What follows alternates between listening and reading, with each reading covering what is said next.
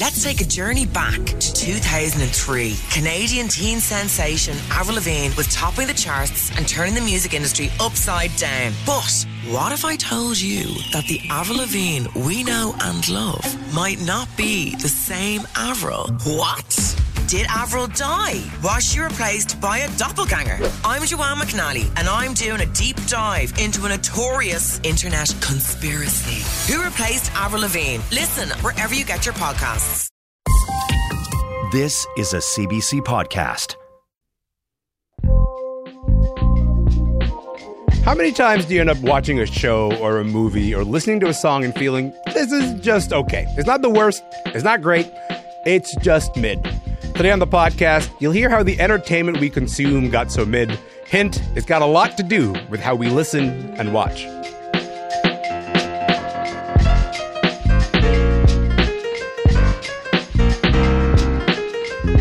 I'm Elamin Abdul Mahmoud. This is Commotion. Listen, it's a bit of an unusual show today. Usually we talk about a TV show or a movie or an artist, but we're not starting there today. We're starting with a feeling. It's a feeling that I've had a lot this year. And it's something that I've noticed some folks are writing about a lot right now, that our pop culture, the music we listen to, what we watch, what we share online, it's all becoming a bit bland. It's not bad. It's not great. It's just fine. It's mid. I mean, mid is not a new slang term, but it has really kind of come into its own this year. It's another way of saying something is middling. It's not particularly special. It's not even that the art itself is mid. It's that the experience we're having with that art that we love feels diluted in some way. So much of it kind of feels like a shrug. We'll get into it with three people who will not go quietly into the great shrug. Writers and critics Niko Stratis, Chayka and Bilge Ebiri. Kyle, Bilge, and Niko, welcome to the show. How's it going, everybody? Hi. Hi. Good to be here. I love a greeting that is not mid, so thank you for that. Let me start with this. Mid has been around for a few years, but it has kind of dominated the zeitgeist in the last little while, and it feels like the perfect way to explain how I'm feeling about pop culture. Niko, how does that feeling show up for you? I mean, I just feel like everything is this kind of like flat plateau of kind of nothing where everything is sort of here, but it's all together. It's all just kind of like a lot of it just feels like hollow and bland. Like a lot of stuff that exists feels like it's there for me to make content to talk about it on the internet. And it's like this weird cultural shorthand that we've all adopted where like stuff doesn't like the culture we consume doesn't mean anything so much as it means that we get to make something about it, to try to say something about ourselves. And it sort of like starts to just feel like, what are we doing here? So in terms of like the art that we consume, like there's something about it as being like maybe used as a means to another end of like, okay, maybe we'll just use this as a part of a conversation about ourselves, but it's not really telling of anything. And like the actual piece of art itself doesn't end up standing up as any kind of special, right? Is that what you're getting at, Niko? Yeah. Yeah. It's a base. It's like a good, It's like we have boiling water and we're calling it soup. That sounds kind of grim. I don't want to like be mean to people who are enjoying the art that is being made right now. I'm just kind of also really alert to this flatness. So I want to come back to that in a moment. Kyle, you wrote about internet culture. How does it feel to be online in 2023? I feel like it's pretty bad. we've all kind of noticed that the internet feels more mediocre. It like doesn't work as well, whether it's Google search or like your Twitter feed. And it's harder and harder to find like something you actually connect with. Yeah. I think like Niko's comment, everything exists to spur more content. Everything exists to like generate something else. And you're never focusing on the thing itself. And I feel like all of the feeds that we're consuming all the time are encouraging us to just like not pay attention to anything, to just like dip in and out, to always be superficial. And that's lending to this atmosphere of total mediocrity. Well, even that word, Kyle, the word content, because I think like content has a way of flattening so many other types of art, right? Like movies become content and TV shows become content and memes become content and like essays become content. And there is this kind of flattening effect of like, I'm going to get up in the morning and go to my content dispenser and just like press the button a couple of times and nothing kind of feels like it's standing out in a way, right? Yeah, and your life is content too. Like you're also trapped in this ecosystem producing content from your own life. And there is that idea of a dispenser where you're just like going to your feeds, consuming whatever pops up at the top of the feed, which is usually like an algorithmic recommendation that's supposed to appeal to you. And it just discourages you from, I think, thinking deeply about stuff or experiencing things that are like challenging or weird or surprising.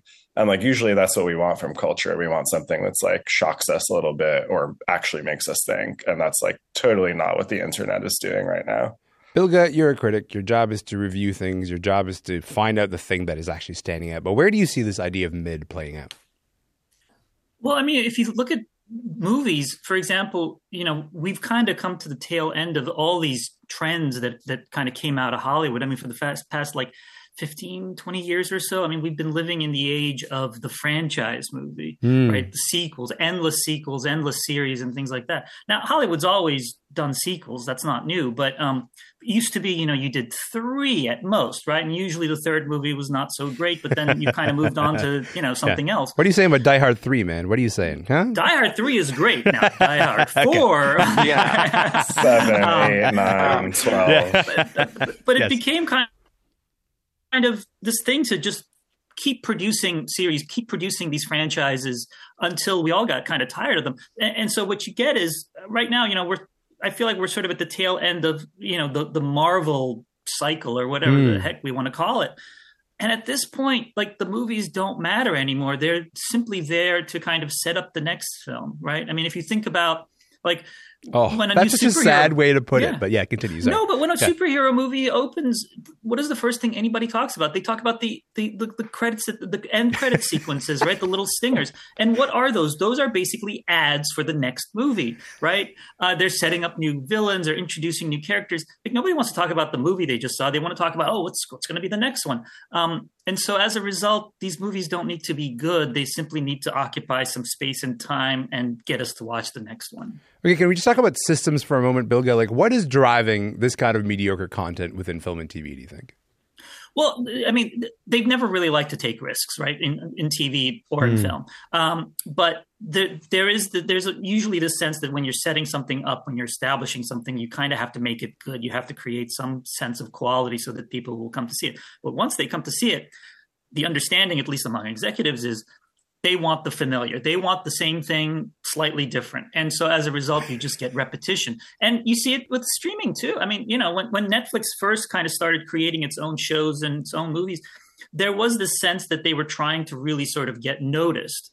But after a while, it's like, I mean, remember how much everybody was like really into Tiger King, even though it wasn't very, very good. But like those like Netflix true crime shows, people were really into them. And now it's kind of like, I mean, you see on the news some crazy thing happened in Florida, and the first thing anybody says is, well, you know, they're going to make a 7-part Netflix series about it. And they're not joking. Like they're literally like, that is exactly what's going to happen, you know? Yeah, there's been this real trend of like turning relatively recent news into documentaries. And that the idea of like turning news into content also feels a little bit bizarre and strange to me. I want to come back to that in a moment. Bilge, I want to talk about one more thing when it comes to the movies, which is like, we've got this disappearance of mid-budget movies. And I think this had kind of an interesting effect, right? You've had these like $200 million movies and then these movies that are made for $5 million, something real low. So as a result, you got the megastars, people who can open a big movie, Tom Cruise, Margot Robbie, and then kind of like only medium famous people who can sort of do those low budget movies. And I remember a time when mid-budget movies were supposed to be the pipeline to create superstars, but it feels like fewer and fewer actors are actually graduating to that level of fame. They end up making movies that are like just okay. They only have like a little bit of a budget. But as a result, like movies don't feel like a blockbuster anymore. Am I the only one feeling that? You are not the only one feeling that. I mean, the death of the medium budget Hollywood movie is something that's been written about endlessly. I mean, a lot of different forces coming into it, but certainly, you know, the dominance of franchise movies, superhero movies, you know, action fantasies, sci-fi fantasies, that sort of thing. That has played a part. And as a result, you know, this whole thing, this medium range of medium budget comedies and dramas, which also used to be called, if you remember, star-driven vehicles, star vehicles. That's right. That's what we used to call them. And those were the movies that helped create people like Tom Cruise and Julia Roberts and Will Smith. they don't make that many of them anymore. I mean, they make a couple every year, and they may be one or two possibly hit. But for the most part, you start off in low budget films or with small parts in bigger movies. And then if you're going to be a star, the test for your stardom isn't whether you can open a drama or a comedy. It's whether you can get cast in a big franchise. I mean, look at a guy like Timothée Chalamet. Mm-hmm. You know, he's become a star. I think he's legitimately a star. But the measure of his stardom isn't whether he can open one of those movies. It's how's he going to be in the new Dune? You know, how's he going to be as Willy Wonka? Like, that's kind of what's going on. And it's sad. But ironically enough, when I was younger and we saw these, you know, medium budget comedies and dramas, back then, that's what we thought of as mid, right? And we kind of took those movies for granted. I remember watching, you know, movies like, you know, Sleeping with the Enemy and stuff like that. Where, Julia Roberts, Dying Young, whatever, you know.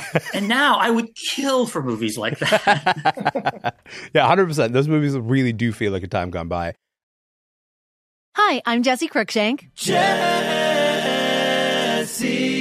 Cruikshank. I host the #1 comedy podcast called Phone a Friend. Girl, let's phone a friend. Not only do I break down the biggest stories in pop culture with guests like Dan Levy and members of NSYNC, I do it with my own personal boy band singing jingles throughout.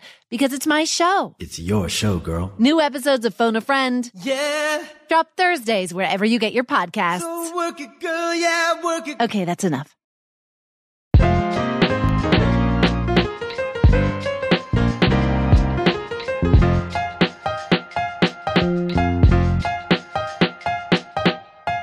My name is Elamin Abdulmahmood, and this is Commotion. Look, there's a lot to get into when it comes to mid-TV and mid-movies, and we're going to dive into all of that on January 1st.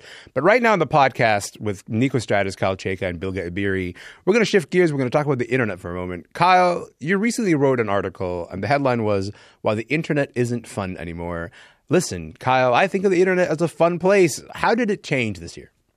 Yeah, like originally we went to the internet to like find cool stuff and like surf interesting websites and find weird things that like we couldn't encounter in the world around us.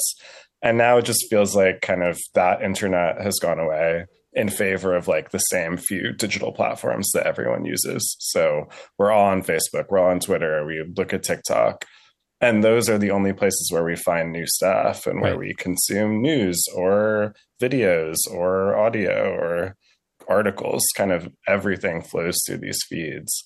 And I think that's contributed to the sense that the internet is less fun or more boring. Like it's just harder to find diverse experiences, and we're all kind of molded into these same few spaces and formats and forced to work through them, you know, whether we're tweeting or making a front-facing video or just like trying to communicate with friends on Instagram. It's like fighting the tide. Yeah, like Niko, the promise of the internet has always been that we'll have endless options to express ourselves, endless places to go that sort of reflect those self-expressions. What is a moment that you've had on the internet this year that encapsulates this feeling of mid, this feeling of compression of what the internet's for you?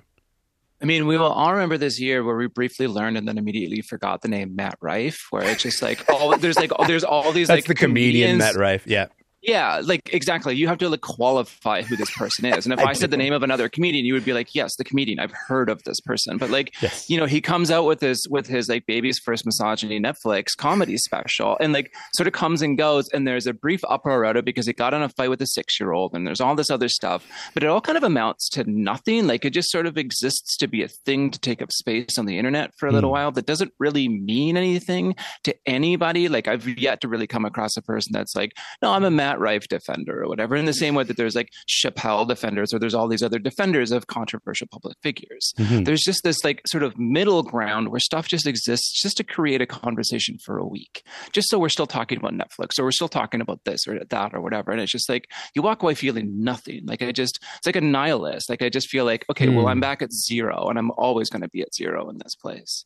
Well, Kyle, how much of this is us actually like missing the monoculture in a way, missing a moment when we had TV shows and movies where we all kind of like were able to talk about, because like now that we all live in our little fragmented lives on the internet, it kind of feels like no one is existing in the same world as other people, and like the only shared connections we have are these kind of relatively mid pieces of content.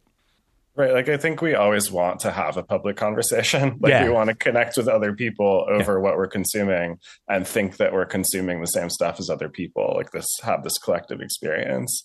But I think like how we use the internet now kind of makes that much harder. And like, as with all of these generic comedians that like surface for a few weeks and then you utterly forget about them and until your friend references their name once more, like that's what we're experiencing instead. It's like we're all siloed into these different lanes of consumption and we can't reach other people and have that greater conversation. I think that like leads to that feeling of art being less meaningful, or because we can't develop our own meanings, because we can't engage with it collectively.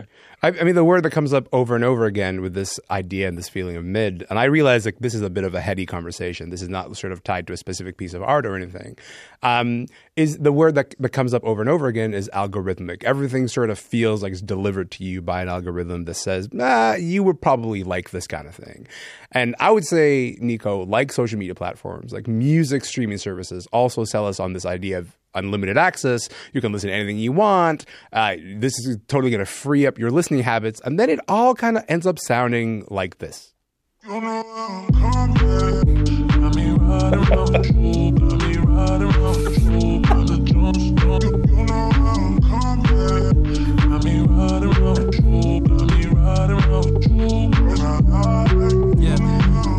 feel mean. I really do. I feel mean for playing Fred Again. That song is called 10 by Fred Again. Niko, a lot of critics, let's say, have dubbed this music the Spotify sound. John Carmichael of the New York Times has called it Spotify core. It's like music that can fit into your playlist, whether, you just played Taylor Swift or you just played Morgan Wallen or you just played, like, I don't know, Aphex Twin. Like, you just kind of will just get served up to you by the algorithm. Can we talk about how the platform reinforces the Spotify sound? I mean, I dare you to play that after playing Aphex Twin at a party and just like see how this all plays out for you. But it is true, right? Like this idea of like, the internet as a piece of cultural discourse is sort of designed, at least the dream of it when I was a kid, when I was a teenager, when the internet sort of came online, was like, you will find other people that you've never met and you will have shared interests. And you can say, if you like X, you might like Y. But, like Y might be something drastically different, but there's going to be tones of this thing you like. And an AI doesn't really work that way, right? These algorithms don't work that way. They say, oh, you like Taylor Swift. Do you want more things that sound like Taylor Swift? Why don't we make you a playlist that sounds like Taylor Swift? Right. And like, Taylor Swift is Taylor Swift. Sure. There's no denying that. But like, there's a bajillion Taylor Swift copies, or there's people that are doing a very specific sound because they know it fits into these things, right? And you want to get on these playlists because Spotify is harder than ever to make money off of. So you want to be on these playlists so that you're in this upper echelon. So you actually can, like, you can touch the ring for just long enough that you could like make a little bit of money. You can make your name and get out. Like Fred Again, like if you told me you designed Fred Again in a lab this morning, I would 100% believe you, because it's nothing. It's bland. It's like, oh, we need to have something in the background of this club in an episode of Law and Order. Let's invent a guy. His name is Fred Again. And it's just like, even the name is like mediocre. It's like, oh, Fred Again. Like comma again, question mark almost.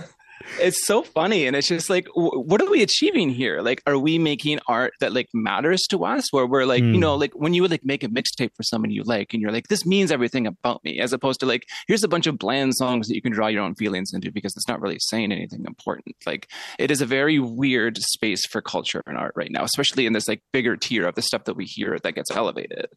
Kyle, I'm sensing that you have some feelings with Fred Again. Go ahead. Let's go. For sure. I mean, I find it interesting, like Brian Eno was one of his mentors, and Brian Eno was the guy who came up with the idea of ambient music, which was music that you don't have to pay attention to. Like you can either pay attention or you cannot pay attention. And they just did an album together, Fred Again and Brian Eno. Yeah. And but I feel like Fred Again has forgotten the like interesting part of that, or it's just like, oh, what if I made music that was just perfect to be ignored and like perfect to mesh with every other kind of music?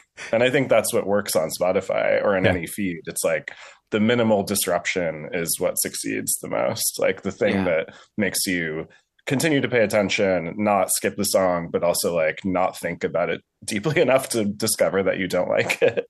Yeah, I mean, like, that idea is actually exactly at the core of this midness, this idea of like no friction, right? I mean, Bilge, it's really worth noting that, HBO Max dropped the HBO from the name this year, and the reason they explicitly gave is that they felt that the HBO label is intimidating to viewers. And instead, I'm not watching I May Destroy You on HBO, I'm watching The Gilded Age on Max. Like, the idea is specifically to remove friction in a way. And so I want us to get into a little bit of friction. I want us to sort of talk about like who are the risk takers of right now. So before we go, can we just talk a little bit about the work that has defied midness for you? Who's managed to actually break through in this kind of cloud of midness?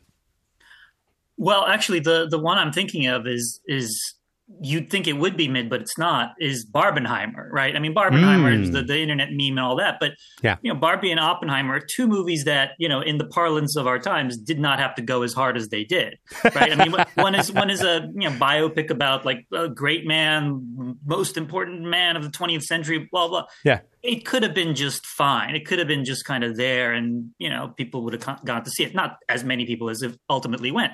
Yeah. And Barbie is based on the toy brand. I mean, it's trying to set up a new franchise. It's got the colors. It's got the pop music and everything. Didn't have to be great. I think both movies would have made money if they were just okay. Yeah. And instead, two artists, two filmmakers who really kind of take care in their work. Yeah, I think created two very remarkable movies, very different movies, obviously. And look at the success that they had. I mean, that's the thing. It's like we think of mid as being something that defines success nowadays, but actually, if you can break free of it, it's even greater. I mean, Oppenheimer made almost $1 billion, and Barbie made like $1.5 billion. And I think in part because people were starving for something new and something different. And all the people that were supposed to go to the superhero movies this year and did not went to these movies, which I thought was interesting. Yeah, I think like we've been stuck on this sort of talking about the superhero movie cycle, but you're right to signal that it is coming to an end because we are kind of exhausted with this level of midness. Like how many sort of superhero origin stories can you really take? Niko, who made you feel or what made you feel something other than, it was all right? Final season of Reservation Dogs was just like such a perfect closing loop of the story they were telling in this show. It's also like it does a thing really well, which I always love in a TV show, which is uses music as part of the world. It doesn't just have a generic soundtrack in the background. Music plays a really big part in Reservation Dogs, and I didn't see a lot of people talk about that, but it's really present in it in really beautiful and interesting ways. And they managed to tell a really heartwarming, like funny and sad and difficult story all in once that felt very realized. And they told what they wanted to tell in the time they had to tell it. And it was just such a beautiful final season of such a great show. I think what that makes me realize is important to point out is that like amid all the mid, there are a lot of gems to be found. Like we have to sort of spend a bit of time trying to find them and not just sort of, look at the thing that is being served up to you and go like, yep, this is going to be the thing that I consume today. And I'm specifically pointing this out because the number one thing that was watched by on Netflix, according to that Netflix report that they released earlier last week, is that between January and June, most people watched The Night Agent. I'll give you $1 billion right now if you can name the star of The Night Agent. I'll do it. Let's go. I'll do it. Kyle, it's a new year coming up. Is there any way out of this midness? Is there any way out of this cloud of everything mid? I mean, last year, I think I did a kind of algorithm cleanse. I was like, I'm going to give up all of these feeds and like see where I'm at without them. And I do feel like I think more people do that as there's more like ennui with the internet and distrust of it. Like, I think the best way to figure out what you like or like find something interesting is just to get out of the internet, talk to your friends, like try something that's not TikTok, Twitter, Facebook, like dig a little bit, just try to go into some niche, some obscure thing and like really figure out what you like that maybe other people don't like rather than the thing that the most people possibly like. What a retro analog concept, Kyle. I think make a mixtape, record cassettes, I think that is a perfect place to leave it. Kyle, Bilge, Niko, thank you so much for your time. I've really appreciated this. Thank you. Thank you. This was fun. Of course. Bilge Ebiri is a film critic for Vulture. He was in New Haven, Connecticut. Niko Stratis is a culture critic who writes his Substack Anxiety Shark. She's in Toronto. And Kyle Chayka is a staff writer for The New Yorker. And that is it for the podcast today. Hey, remember, you can listen to any episode of the show anytime you like, wherever you get your podcasts. If you got a second, check us out on Instagram. We are at Commotion CBC. My name is Elamin Abdulmahmood. I'm going to be here tomorrow. If you'll be here, let's hang out.